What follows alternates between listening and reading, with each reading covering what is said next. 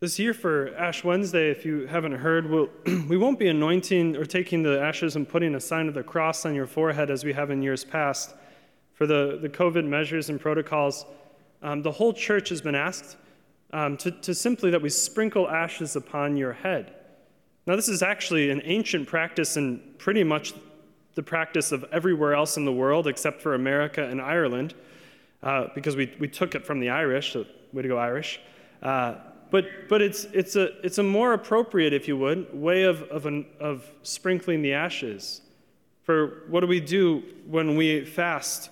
We wash our face, right? We in America, we like to put the cross on our forehead, and the churches are packed, and everybody takes selfies, and we post it everywhere, and the whole don't let other people know you're fasting kind of goes out the window, no? So in some ways, it's actually more appropriate.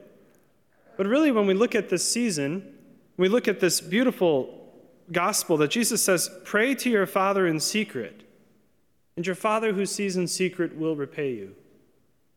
So unlike a New Year's resolution where we sort of tell people what we're doing, we can for Lent, and it doesn't change anything. It's not superstition, all of a sudden if you tell somebody what you're doing, it's not going to have any effect.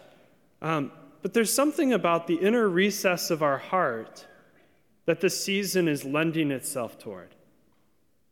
That the externals are meant to lead us to an internal. It's not meant to simply be externals that, I'm giving up, I'm not eating meat on Fridays, and all right, I'm giving up TV or I'm giving up chocolate because I'm going to prove myself that I can do it. That's not what this season's about. The season is about getting into a more intimate relationship, in a more intimate union with Jesus Christ. So I give up or I sacrifice the things that prevent me from relationship with Christ. So if I'm finding I'm watching X amount of television, I give up television. Or if I find myself watching excess amounts of news or scrolling on my phone through news and then my day is horrible, I give that up. Not to prove to Jesus that I can do it, not to prove to myself that I can do it, but because it's inhibiting my relationship with Jesus Christ. And I want a deeper relationship with Christ. I want to know what the intimacy, what does he say? Pray to your Father in secret, go to the inner room, close the door. Because when you stand before God after your death, what happens? There's nothing there to comfort you. You don't have your phone in your hand to be like, well, hold on, let me check on how many times I actually said that word, God. That's unfortunate. I guess you were right. You were off by one. He's like, no, I wasn't.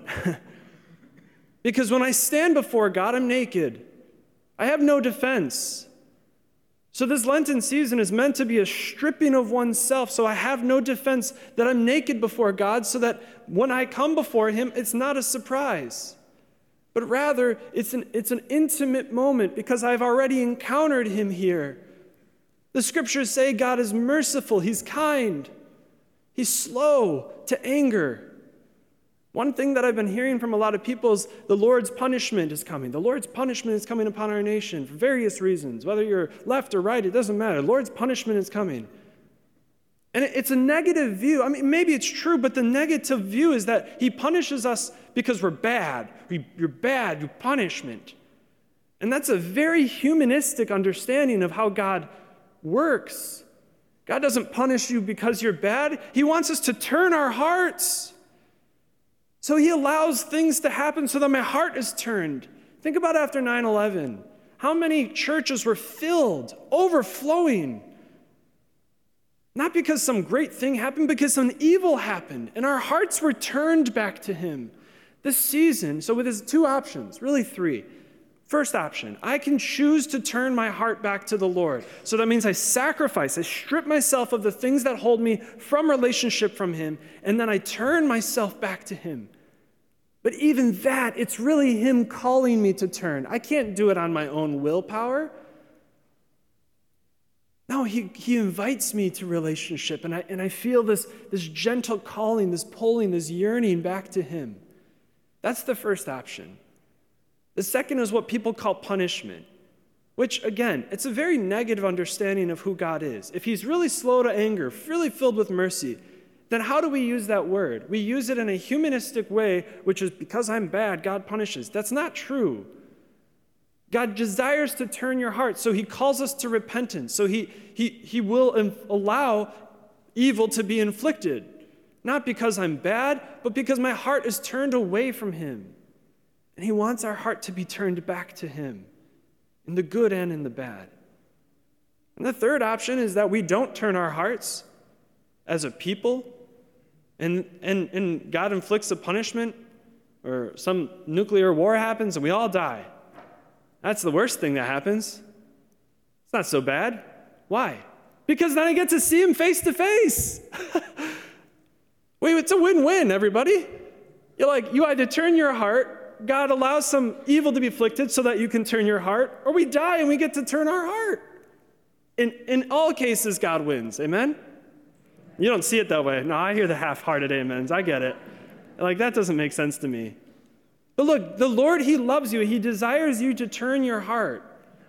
Yeah, and he desires that your heart be rendered unto him. Rend your hearts, not your garments. So this season, whatever it is that we're giving up, it's not to prevent me from encountering something. It's actually to allow me to encounter him more.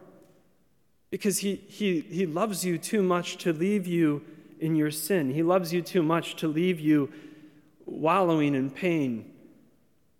He desires your heart to be rendered unto him. It's a beautiful season. It's a great season. Because we literally choose to walk into the wilderness given to us by the church, so that in the wilderness, where I feel stripped, naked, I get to turn my heart back to the one who created it.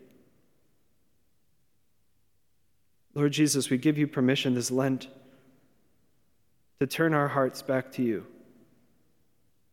That you would give us courage to sacrifice that which is preventing us from you.